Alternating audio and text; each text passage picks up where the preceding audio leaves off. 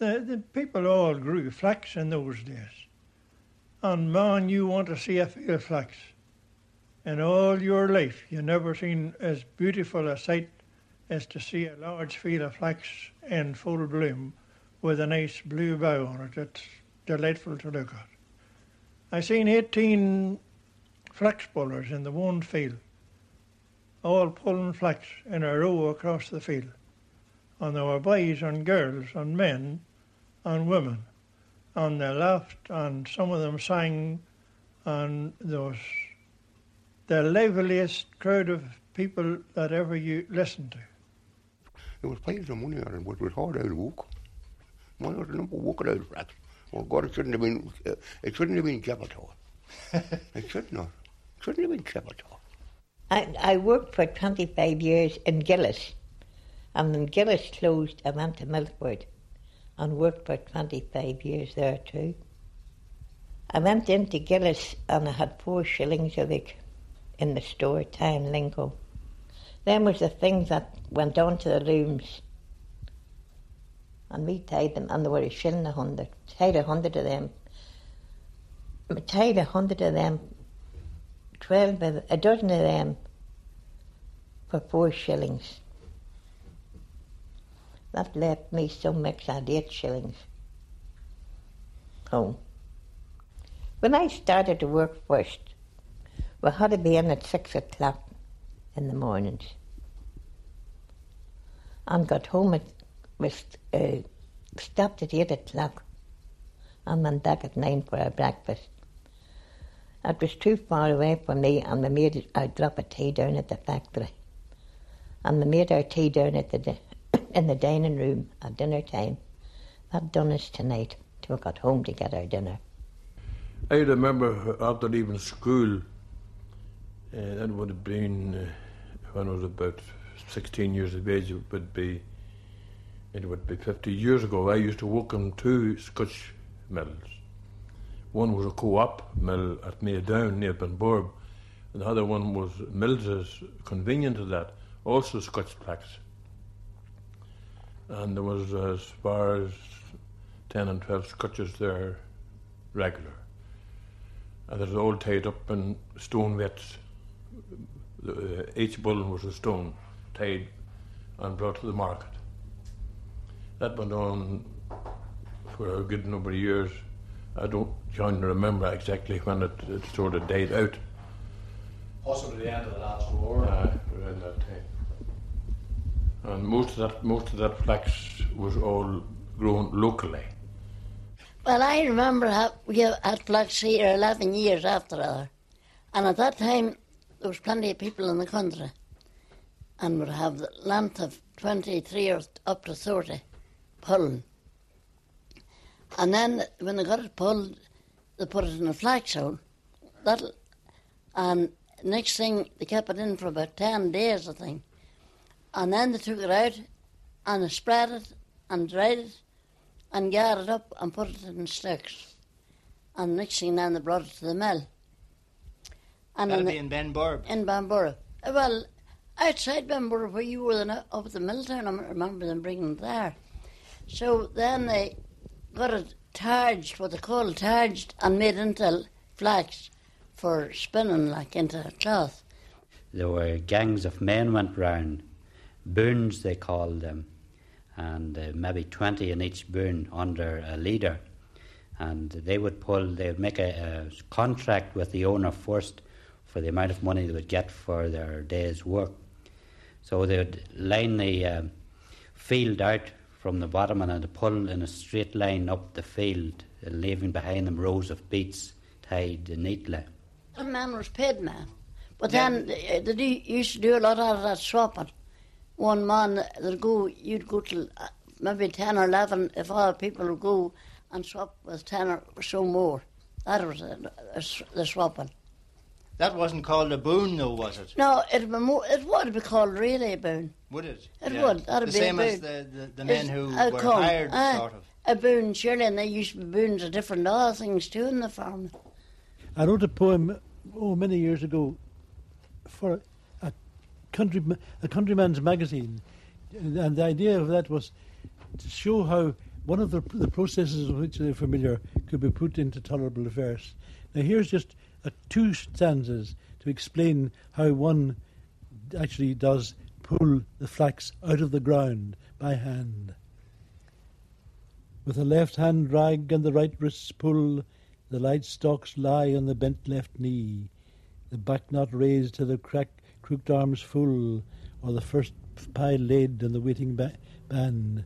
A good beat's ready with 4 or 3, and twisted light with a well-schooled hand. The knot's the same for a sheaf of corn, a spiral twist, and it pushed beneath. Then the lifted beat is given a turn, and tossed right back to with the knot below. The stalks by now are as rough as teeth, as you strive to keep in a ready row. I might have to explain there that the word beat has nothing to do with beetroot. It was a bundle of flax, as you pulled it into a bundle, into a sheaf, and then tied it with this band of rushes. That was called a beat. And you mentioned the band there, which was a special thing too. Yes. For the flax. Yes. Rushes. Rushes, yes. They called that sprit. The bands of sprit made the day before are flung in a heap near the open gate. Yes, they were laid out ready for you. The man who was getting his flax... The women, in fact, often prepared the bands, wasn't that? Yes, they were made the days before, and they were there in the morning when you came up, and you picked up as many as you needed, you see, and started into pulling. The women in the house wrought very hard. They had to make bands for the flax, most of them.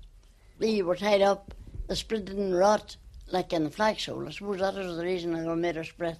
So it would be the same coming out of the flax hole as it went into it, more or less. That's right. And it was a very hard job, I'm telling you. Well, then you had to cook for all these men as well. You had to cook for all these men, but that time there was plenty of stuff for to cook for them. They could hardly get the same stuff now. When the flax was all pulled, it was drawn by horse and cart. 2 men usually just pitched on a load of the green flax and drew it to what we call the flax hole, which was also called a flax dam. And it was buried. There were 2 different methods of burying it. Some buried with the heads down, and then it's also buried with the roots down. And after it was buried, it was covered with sods, just sods cut along the bank. Or stones, maybe. And stones also was used. Anything just to keep the flax from floating on the top of the water. One of the reasons, I think, for burying it with the boughs down, the head, that is, was if the flax hole was very deep, it kept it from going too far down. I think that was the reason for that method. How long then did it stay in the flax hole? I think it was 12 days. 12 days would be an average. They would go and test it then to see, depending on the water. If there was hard water now, it took longer. Soft water, rainwater, that type, it would decay quicker. The reason for the burn was that the hard surface on the stalks would rot, and then when it was dry, they would break off easily, leaving the linen. I mind them taking it out of, getting up at maybe, say, 4 o'clock in the morning. Men would have got up threw out a hole of flax, as they called it, out of the flax hole for that they had it arranged that way that they had to go maybe to somebody else to pull to start at 9 or 10 o'clock to pull their flax the next day, and they had already their swap earned, so they couldn't very well let them down, so maybe threw it out from 4 o'clock on ahead in the morning to get it out, and would have threw it, and maybe they threw it in they called it butts of flax, wasn't it?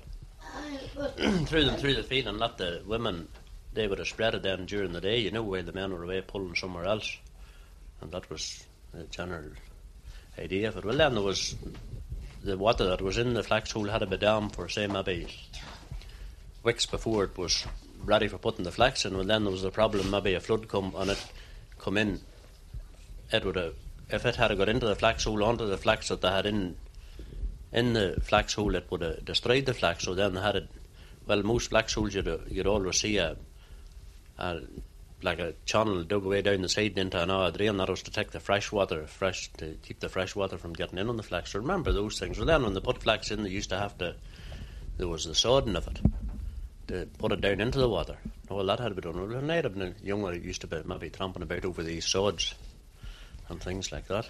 And of course, it was an unpleasant job getting into the flax hole and forking out the flax. Well, so you had to handle it as well. Well, you they had to couldn't handle fork it I very think. cool, like, and there was no there would have been no bikinis or anything like that used at it. It was just the bare pal type of thing. And as well as that, it was a sort of antisocial thing as well, because the smell lasted for quite a while. Well, it was like the silo in later years. If you went to a dance after it, you weren't the welcomest guest. Yeah. Well, would there be a dance or a bit of a sing-song when the flax would be pulled? Well, there was the say maybe when they'd be burying the flax, as I talked about burying it. Before they would bury it in this country, they always talked about the jumping of the flax hole.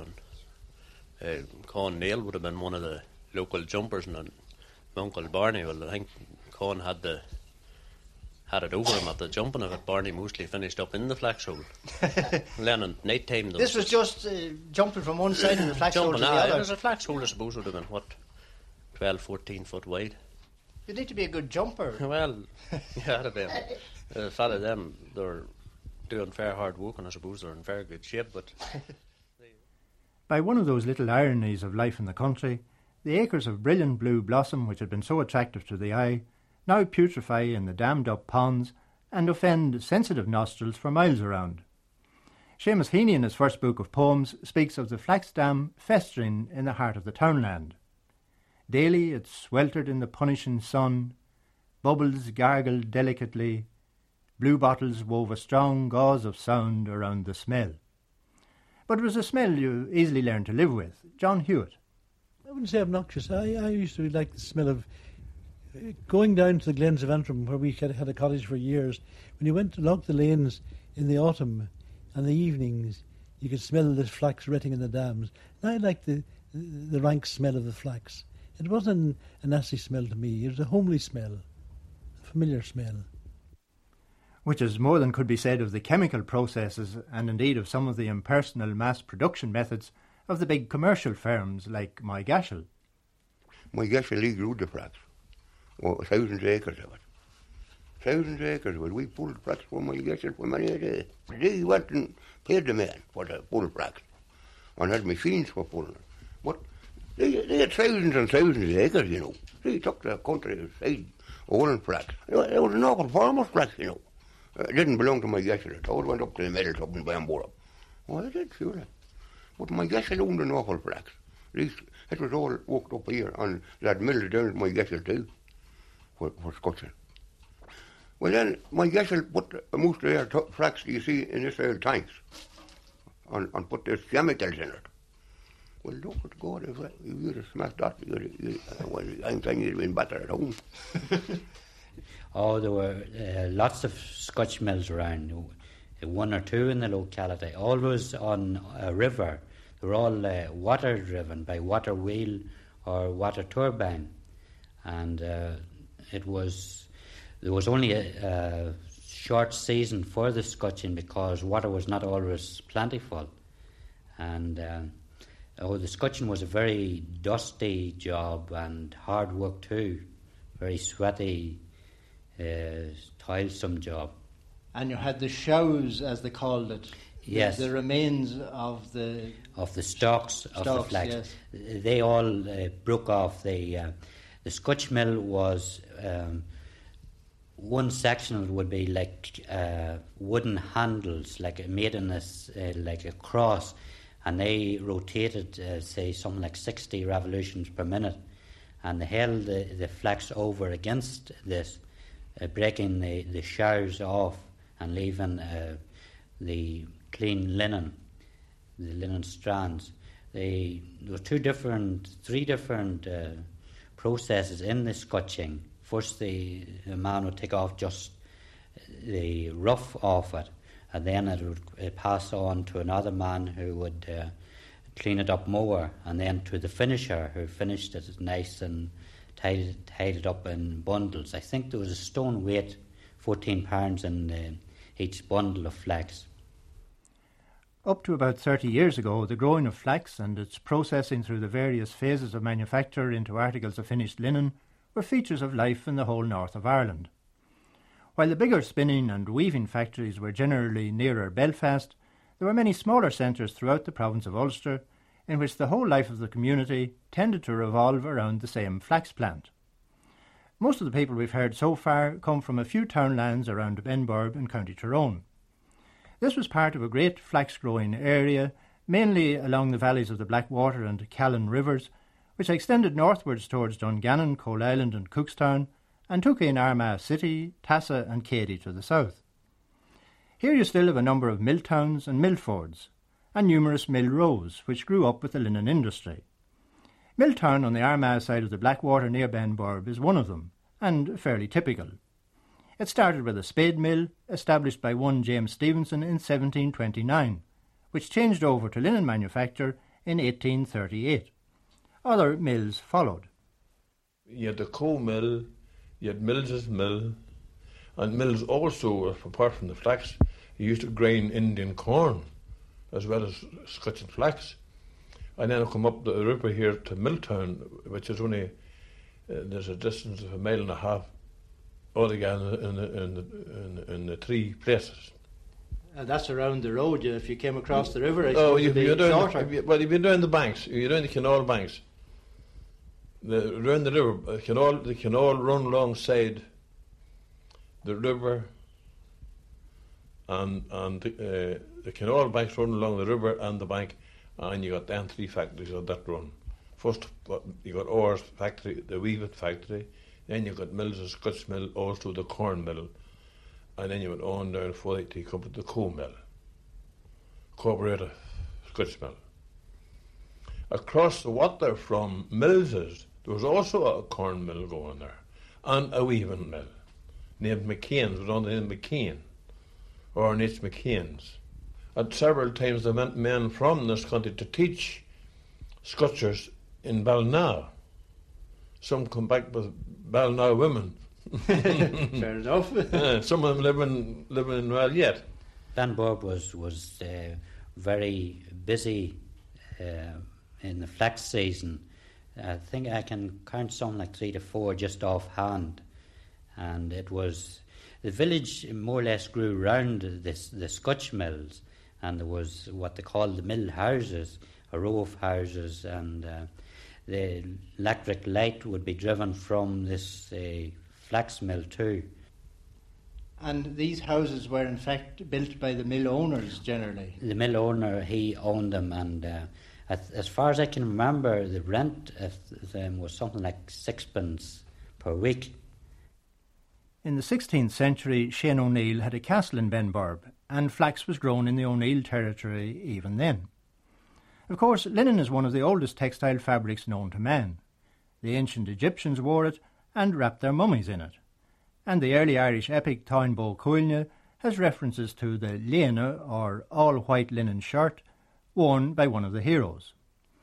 Linen, however, as an industry, having begun in the Dublin area, soon became localised in Ulster, and at different periods flourished in different areas of the province. W.R. Hutchison of Dungannon, historian and author of Tyrone Precinct, published in 1951. Coming to the north of Ireland, it's a difficult thing to define that, because we learn from the old books that linen was quite common in the old Gaelic world. For example, now an old, not an old, but a young Gaelic woman would wear as many as 30 yards of linen about her. And when Mountjoy was fighting Hugh O'Neill here in the north, he equipped his soldiers not only with weapons but with hooks, the idea being they could cut down the fields of flax to induce a kind of artificial famine. But the real modern linen industry, of course, goes back to Cromwell and the Huguenots. They arrived in Lisburn at the end of the 17th century, and from the Lagan Valley, the industry spread out in this direction. It was all domestic, of course, before the introduction of machinery. And indeed, Tyrone was probably the most prolific county of the whole lot in the production of linen. That is even more than County Antrim and County Down. I would say that Tyrone was probably at its peak at about the year 1800. Roughly speaking, that would be the correct date. From then until about 1820, I would say, was the best. After that, of course, with the introduction of machinery, the industry began to decline, both spinning and weaving. Well, the first mill for handling flax was Dixon's mill. It preceded Moyghashel by quite a few years. 1864, I think, was the date when the Dungannon mill was started here. On the site, may it be said, of an old whisky distillery owned by a gentleman called John Falls. But the great name in linen in Dungannon was that of Dixon. Dixon's linen was known throughout Ulster. Moyghashel, as it has been called, now Courtaulds, of course, came about 20 years or so later, and it developed into the worldwide trade that we now know. There is still, of course, some linen woven about here. There's a factory, for example, in Coal Island, the Coal Island Weaving Company, which is still making linen, not the handkerchief type or the cambric type or that finer types, but it is still doing good trade. The linen industry, though greatly diminished from its former eminence, is by no means dead in the north of Ireland, and near Lisburn, where it really began 280 years ago, the Lambeg Industrial Research Association still grows flax for experimental purposes and encourages its use in textile manufacture. Ian Hamilton. The linen industry developed along rivers, particularly in the old days, because water power was needed and water was needed for the processes. And the Lagan Valley itself was one of the main arteries of the linen industry because of the good communications between the growers of flax and the scotchers of flax and the people who spun and wove the cloth. And indeed, the markets were held in Lisburn. Tuesday was market day in Lisburn in the old days when it was a linen market, and Tuesday still market day in Lisburn. And it was to Lisburn that Louis Crommelin came to help the linen industry here in the 18th century become rationalised and, in those days, modernised. And it was no less a figure than King William himself that appointed Louis Crommelin to overlook the bringing up to date and modernisation of the linen industry of those days. And Belfast, Lisburn, this area has always been the centre ever since, I suppose. It has tended to be the centre from Belfast along the Lagan Valley through Lisburn and then branching out Banbridge and various centres, Lurgan, Portadown, round there still have concentrations of linen. And it's appropriate, I suppose, then that the research centre was established here in one of the old houses which belonged to people who were in the linen industry in the old days. The manufacturers in the north are all cottiers, who are scattered over the country, and they grow their own flax and potatoes, wrote Sir John Carr in 1805. He saw the spread of the linen manufactures as having an immediate tendency to civilise and enlighten those who are employed in them. From their present dispersion, he wrote, one advantage arises: the manufacturing cottier is more healthy than if he were shut up in a crowded working room. The rhyming weavers of the Braid Valley in County Antrim would certainly seem to prove Carr's point about the civilising influence of the linen making. They formed a school of verse makers, and their work has been brought to the notice of modern readers within the last few years by the poet John Hewitt. Yes, they wrote about the rhyming weavers. That is, the rhyming weavers of County Antrim and County Down, mostly round the Braid Valley, round Ballymena, Cullybackey, and then right on down to Ballynewer, Ballyclare, that long valley there, and then in North and East Down, you get them too. And of course, because they were mostly descended from the Scots planters, they wrote in the Scots vernacular. And so some people said they were like Robbie Burns and imitated Burns, but that wasn't so because they were writing that way years before Burns was born. Were the weavers a special type of people? Were they sort of more introvert and poetic than a lot of other craftsmen? Well, I don't know. I think it's sitting at the loom and beating the shuttle backwards and forwards left the mind free to compose a rhythmic sort of speech. And and of course you're working the treadles too, which is another with your feet. So your hand moving and your feet moving are all rhythmic motions, and that may have set up a kind of accompanying emotion of rhythm in their minds. Indeed, one of the old weavers said here in one place that, "For manners you may plainly see, I learnt upon the treadle, and for my state, my stars and me, I squabbled from the cradle." You see, they were sitting where. Of course, the whole flax business was very domestic. The flax was grown and pulled and retted and scotched, and then the woman spun stuff into threads, and then the threads were spun into the web on the loom. So a house would normally have a spinning wheel where some of the women worked at it, and then you had the loom, maybe in the same room or in the next room, which was worked by the man only, because women didn't do any weaving, they did the spinning. It was on a summer's evening, all in the month of June. I was sitting silently condoling at my loom. My scissors they sang sweetly and my shuttle nimbly flew, when I first composed these verses on the Midday Balladoo. Now these verses by the rhyming weavers were produced mostly from 1750 to about 1850. That was the boom period. Then after that, it died away, and you get, in the last half of the century, you get very few genuine fine poems by the weavers or people of their kinship. It was due to a number of reasons. One was the language thing. You see, they wrote in Scots vernacular, the same language as Robbie Burns and James Hogg, because it was the language they spoke at home. But when by this time, by 1830, they were beginning to go to the national schools, and there they got to rub across the knuckles for talking like that, and they were taught how to spell in the proper standard English way, and so the old vernacular died away. But then there was the other even more important factor, and that was that about 1840, the factory system came in, and machines were introduced, and water power was harnessed, and all kinds of devices were invented to take the burden off the cottage loom. And so instead of working at home, the weaver flocked into the factory, and he left his songs behind him. He maybe had to sing in the factory floor, though I think probably the women sang a bit more when they worked in the mills too. But the making of original verse at the far side or at the loom perished completely.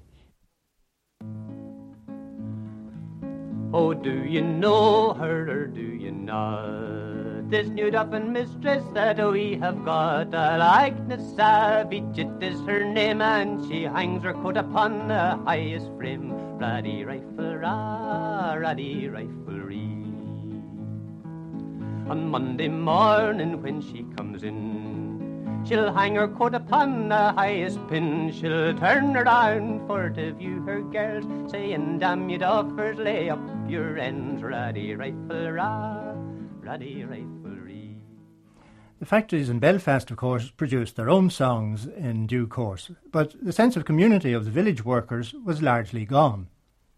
It kept the people together, and of course it supplemented the income of the farmers. As a matter of fact, an ancestor of my own, just thought of this, was a reed maker. He made parts for looms. He's about 5 or 6 generations back in County Antrim. And it was said of County Antrim, and I'm sure it was true here of Tyrone, that every single farmer had his loom, which is one of the reasons, of course, why the North suffered not so badly at the time of the famine, because they weren't so absolutely dependent on the land.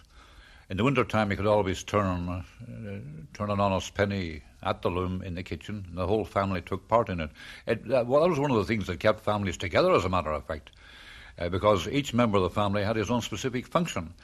From that point of view, it had a very strong, I think, social influence, linen making. And I think you often come across occupations mentioned in old documents: weaver, spinner, scutcher, yes, various terms like that. Well, that's right. If you look at the old accounts of Market Day in Dungannon, for example, you find at the top of the tree would be the bleacher who was coming in to buy brown linen to take away to bleach. There would be the man in the shop who sold the flaxseed. There would be the spinner who would bring in his thread to sell, and the weaver who would buy the thread to take home to weave. And you had about half a dozen different sides to the industry functioning on a market day in Dungannon. And incidentally, to show you how many there were, on a market day, the population of Dungannon, which was 3,000 in about 1820, swelled to 7,000 on a market day, more than doubled. So there was a very strong community interest in the linen industry, all right. All through the great machine-dominated period, the flax industry remained very much a communal effort as far as the farmer producers were concerned. The flax was still pulled by hand, and the booms or work groups still assembled for the occasion. But as the man-made fibres took over after the Second World War, the flax growing ceased, and many of the smaller mills closed down. There's no work around Bamborough now at all, no flax mills or nothing going at all. There's not a head going at all. Mills is all down. All them houses and mills is all away. All took away and down. And so the coal mills closed too, and oil boatings mills, you're not seeing anyone. Well, you know what Malachi Conlon lived? There was a mill on there, down to put it on field on there. Well, it's down too in a way. On the Armagh side of the Blackwater, however, just across from Benburb, one mill still survives which uses flax as a raw material. That's Joseph Orr's Limited, mentioned earlier, and they produce the interlinings which go, for example, to stiffen the lapel of a coat or jacket. But as in nearly all the textile factories nowadays, the flax used is no longer Irish grown. That's combed, a Duretted comb tow. And where did that come from originally, the material for that? Oh, I would say that came from Russia. And the Russians and the Belgians are the people who now supply any bit of Belgians and the Dutch that we have, which is mostly Duretted, and the Courtrai flax is finer in quality than what the Irish flax was. It wouldn't be any stronger, but it was a finer quality. The ultimate fibres were finer. It wasn't so coarse as the Irish flax. It wasn't so hard. It was more kindly to the handle. What we would get in to work with would be the spinner's finished article. That's to say, a yarn for weaving purposes. But we weave it into cloth, and we finish it, some of it ourselves, and some of it get finished outside, and we sell the finished article to London and Leeds, and some to Glasgow and Edinburgh. Well, how are things at the moment? Well, now, since 1974, from the trade recession set in, as we are serving the tailoring trades nearly exclusively, we have been very, very badly hit. And really, it's nearly impossible to keep going. We have only a very few looms weaving at the present time, and even with those, we're producing far more than we're sending out on our own account. How many looms would that be? We've only 20 going at the moment. But of course, we'll have our finishing as well. And how many people would you employ then? Well, we're down very low now. There's only 15, including myself, but I do the entire running of the place and the office work and the books and everything else, buying and selling and costing.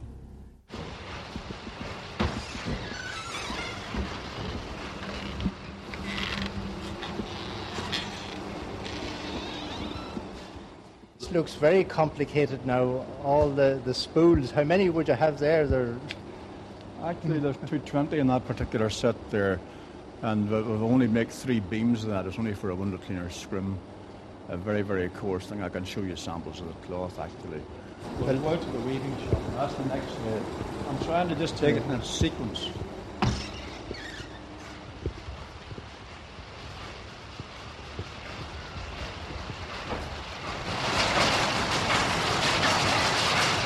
Well, you wanted a noise effect. Plenty of noise here, all right. Well, not really. You see, we've only 20 going over the whole shop. And this is all mechanical. Yeah, and it's non-automatic. In other words, the weaver is confined to normally 4 looms. Whereas if there were fully automatic looms, you could handle 8 or 10 or even 12. But there's no demand on our end of the trade now for increased production at all, and it'd be counterproductive for the put-in automatic.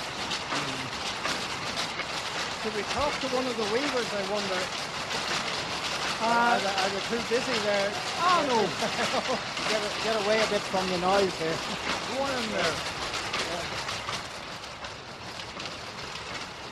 We're just inspecting the mill here and seeing how it goes. What exactly do you do on it now? Weave. Just weave the 4 looms. You look after 4 looms, Yeah. do you? Is that a big job? Yeah, sometimes. It all depends. You have your good days and bad days. It's very noisy there. Oh, yeah. Do you get used to the noise? Well, I have anyway. Well, listen, there are very few weavers left now, really, are there, in the country? I'd imagine so, anyway. Oh, yeah. I think so. How did you learn the trade yourself?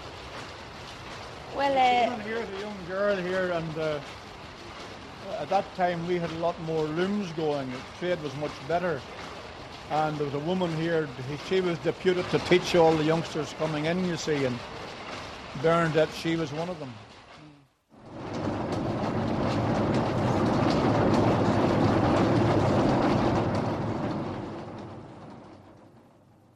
The idea of the beetling is, if you see the loom state cloth, it's reasonably open. But the hammering, the beetling, it flattens the threads down and makes it a thinner, more like a sheet of paper, and it spreads them out and fills the cloth up better. Mm-hmm. So it imparts a gloss to it, which you might have seen on the slate round beside there, whereas the loom state cloth is a flat colour drab.